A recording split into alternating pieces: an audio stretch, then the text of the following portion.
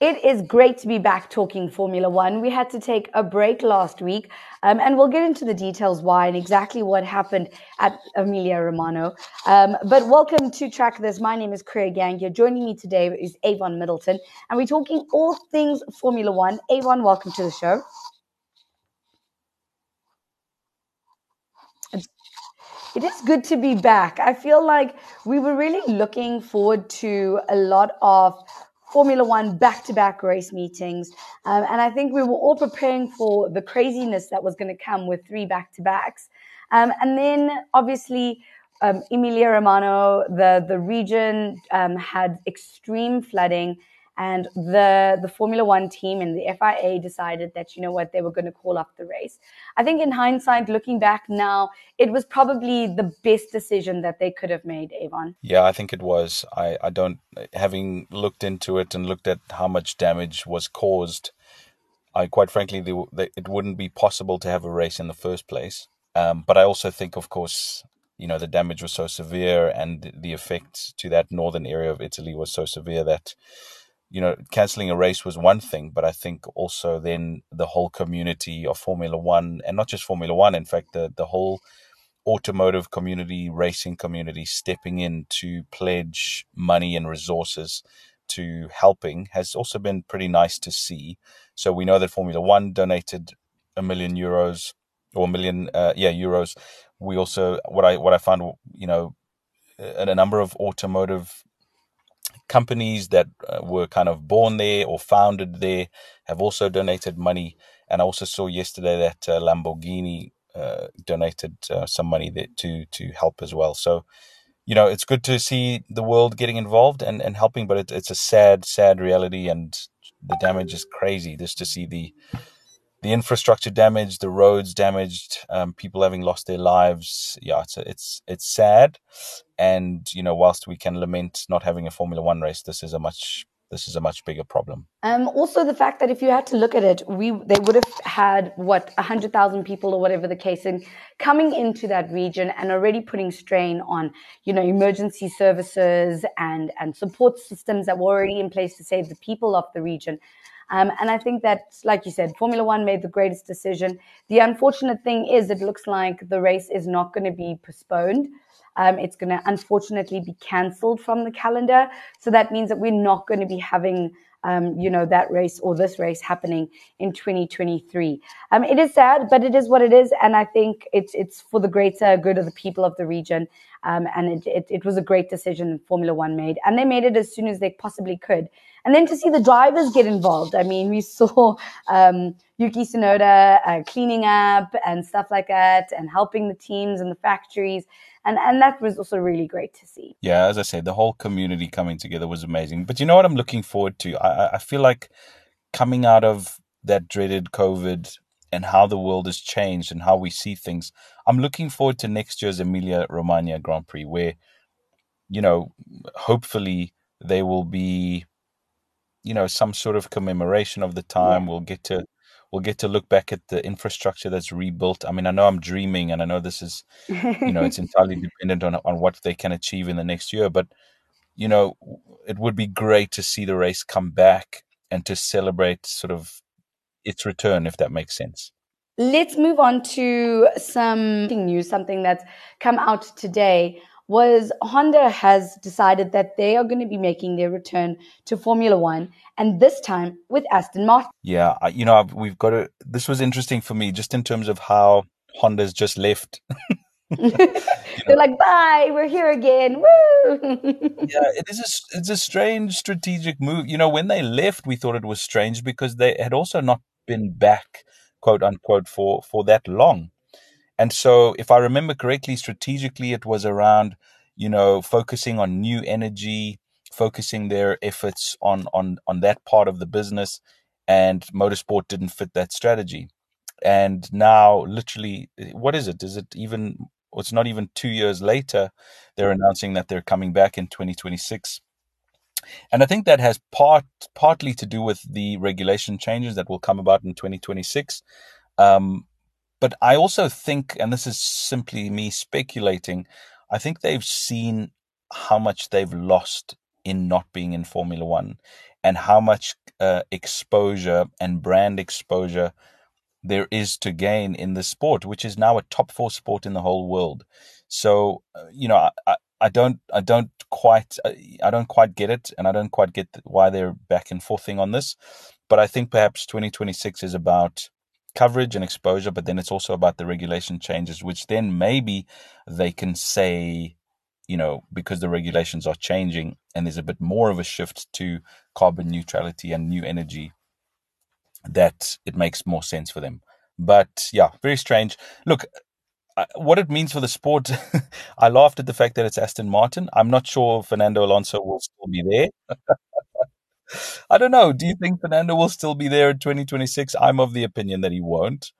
I think Fernando is in his final sort of big play at the moment, and yeah, so we'll see.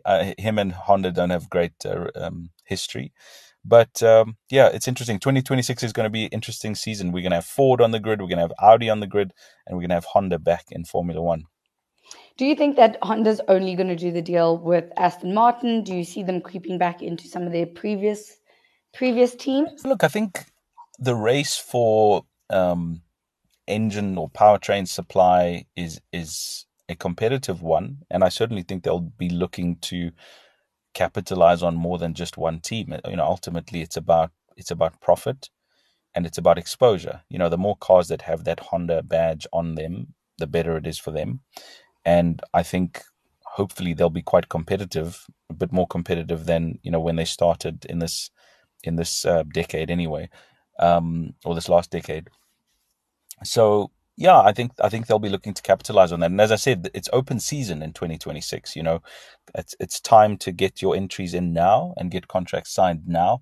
But I do think they'll be looking at getting that badge on more and more cars. Okay, so Honda makes the return, coming back, their redemption, let's call it, because if Daniel Ricciardo could call Monaco his redemption, I'm sure Honda can call 2026 their redemption. But let's talk about what's currently happening. A lot of news came out that, Mercedes was bringing massive upgrades in Imola. They really wanted to push some new features that the car was going to kind of be updated and faster and bring the fight to the Red Bulls. And then obviously Imola didn't happen. Now those upgrades, Toto is saying they're not really going to go with them for this race. They're not going to be beneficial for this race.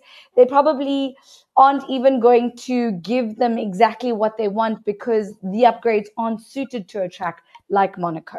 Yeah, so I think Emilia Romagna was supposed to be a test bed for upgrades, not just for Mercedes, but I think for a number of teams. And of course, that track is really a yardstick for a number of tracks that we're going to be going to after Monaco. So Spain being one of them. It's a much better test bed for what's coming this season. Monaco is the kind of anomaly. It's the misnomer in this really big calendar that we have. And so, yeah, I kind of understand where he's coming from. Monaco has a very specific setup. It has its own unique set of technical expectations. And so, in a sense, what he's saying is everything we planned for Imola, we're going to have to try to unlock in the races beyond that. So, I get it. I get everyone seems to want Mercedes to bring an upgrade that's going to completely turn the team around. But I think Monaco is certainly not going to be that race. Monaco is about one lap pace. If you can do it in one lap, then you're onto the money. And I think given the last 5 races, we're looking at Charles Leclerc, we're looking at Red Bulls, who have a chance. Merck is certainly not one that springs to mind, and I don't think any upgrade is going to do that, particularly around Monaco, where you can't make mistakes. So hopefully we'll see what Mercedes upgrades have done, come Spain, come Canada, come Austria. So if we had to take a look back, obviously Miami is a little bit further away from us at the moment than we'd hoped it would be. And if you have to kind of stretch, I know it's really hard to stretch your memory back to that race. Um, but it was a great performance from Red Bull, and we expected them to come out of the gates gun blazing, and that's exactly what they did in Miami. Look, we've said this, I think, so many times this season. They really are, they really are a team unto their own at the moment. And really, Miami was about the battle of the Red Bulls. Is it going to be Checo, or is it going to be Max? And I think, you know what? I think ultimately Max's strategy was better. And what was really impressive was just how that car and Max managed their tires and their degradation. And that's what, to me, makes a really good Formula One car. You can be quick in a straight line, great. You can be quick in the corners, great. But how does the whole package degrade your tires? That's a big thing, and that's something that we've seen throughout the eras of Formula One. Cars that manage their tires well, and drivers, of course. That's where the strategy comes into play. I remember, Jensen Button springs to mind, and just how he was just able to manage tires in that oh my word, that brawn, and that was the difference between him and Rubens Barrichello at the time. Yeah, And what we're seeing now with this Red Bull is the same thing. Is it's quick where it needs to be quick, but once you have a car that manages tires so well, then ultimately your strategists can do whatever they want. And yeah. that's why Checo was on Strat 1 and Max was on Strat 2. And ultimately they both came home 1 and 2, but Max was on top. And I mean, I'm sure you remember, I mean, he was on a totally different planet when he overtook Checo, just so much faster. Do you think that we're now going to start seeing those little sparks start flying properly between Max and Checo? Because they're getting a lot closer in terms of points, and we're getting down to the point where now we need to get serious about accumulating those points towards your championship at the end of the year. Yeah, you know what? I don't know. What I found interesting with Miami is Checo was very respectful of Max's performance. Hmm. As well as that side of the garage. He was very much like, you know what, guys, you did a better job. Well done. It wasn't the usual kind of, I'm irritated that I came second. Yes. And I think what's going to happen going forward is ultimately whoever wins needs to win entirely on merit, if that makes sense. Yes. So I think Checo just he's got to just beat Max on track. He's got to beat Max in qualifying, and he's got to beat Max on the track. So that doesn't just mean Checo, it also means strategy. It also means, both sides of the garage is essentially working against each other. So I do think at some point sparks are going to fly, particularly when and if the points start becoming, if they continue to be relatively close. Max has it at the moment, and he's pulling a small lead. But if, for instance, Checo wins the next two races, and I mean, he won Monaco last year, and he drove incredibly well. So there's no reason to think that he won't do it again this year. So if he does win Monaco, then we're back at this kind of neck and neck situation. Yeah. And yeah, between you and I hope that happens. I hope there's guns blazing and fists flying and F bombs flying in the garage. I really do, because that's what we need to see. It's the only battle we're going to see this year, right?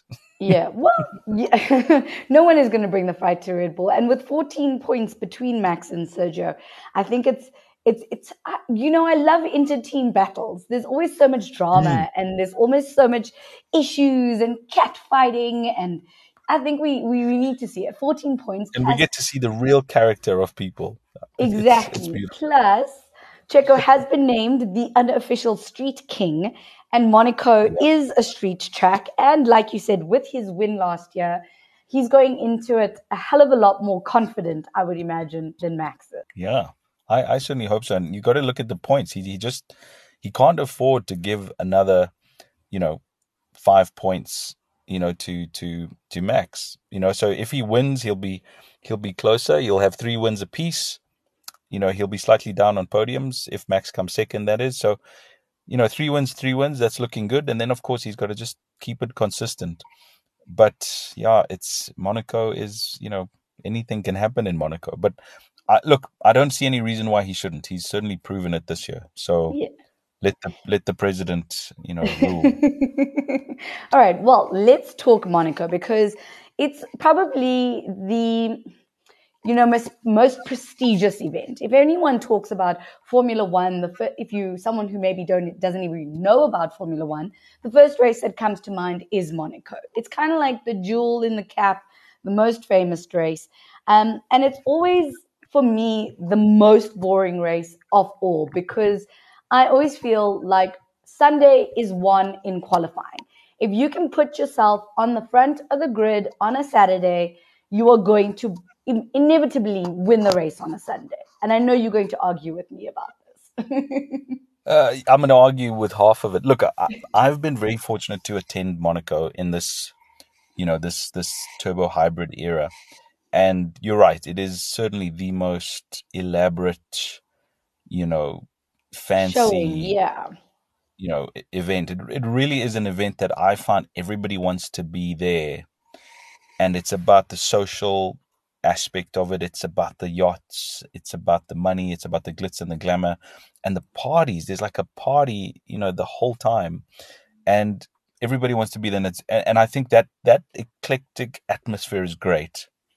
It's great in terms of the history of the sport. It's great in terms of that what's the word? The prestige of Formula One. Mm, I think it stems from Monaco.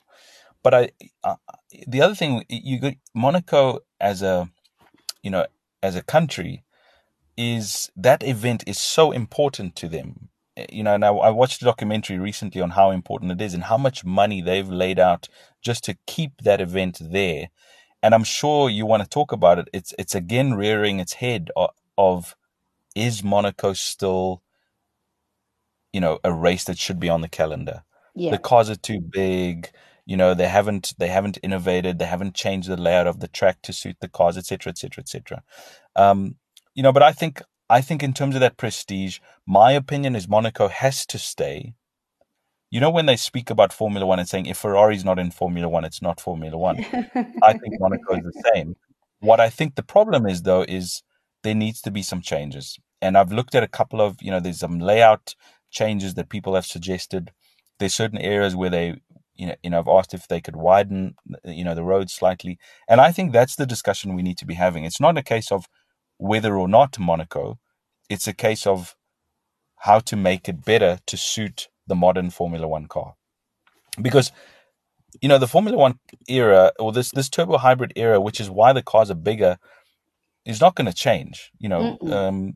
I think the technology is just not there to have a car that is smaller with the powertrain requirements that a modern Formula One car needs. So the cars are not going to get smaller anytime soon. So something needs to happen with where we race and how we race. And I think Monaco needs to start doing that work. I'm sure they have already started, but that for me is the question is how Monaco, not whether or not Monaco. Well, look, we've got 3 years of a contract that's been signed, essentially. The race will still continue for 3 years. So by that time, Yeah. obviously, all the changes in 2026 would have come in. And like you say, they have the opportunity to make the changes. Would I like the race to be replaced from a pure entertainment value for the viewer? Yes, because I'm really looking forward to my Sunday nap because I know I'm going to have one this week. Um, but Oh, I do agree with you. The prestige is there and the awesomeness is there. I would love to attend a Monaco Grand Prix. I'm very jealous that you have. But yeah, I do think that something, I agree with you. Something needs to be done. Something has to be changed. Some excitement has to be injected into the race somehow. And I know you have the pointers. Where do they suggest they're going to make the changes on the track? so I've seen a couple of circuit layouts where they actually extended into other streets, which was one of the options. So they actually make the track slightly longer.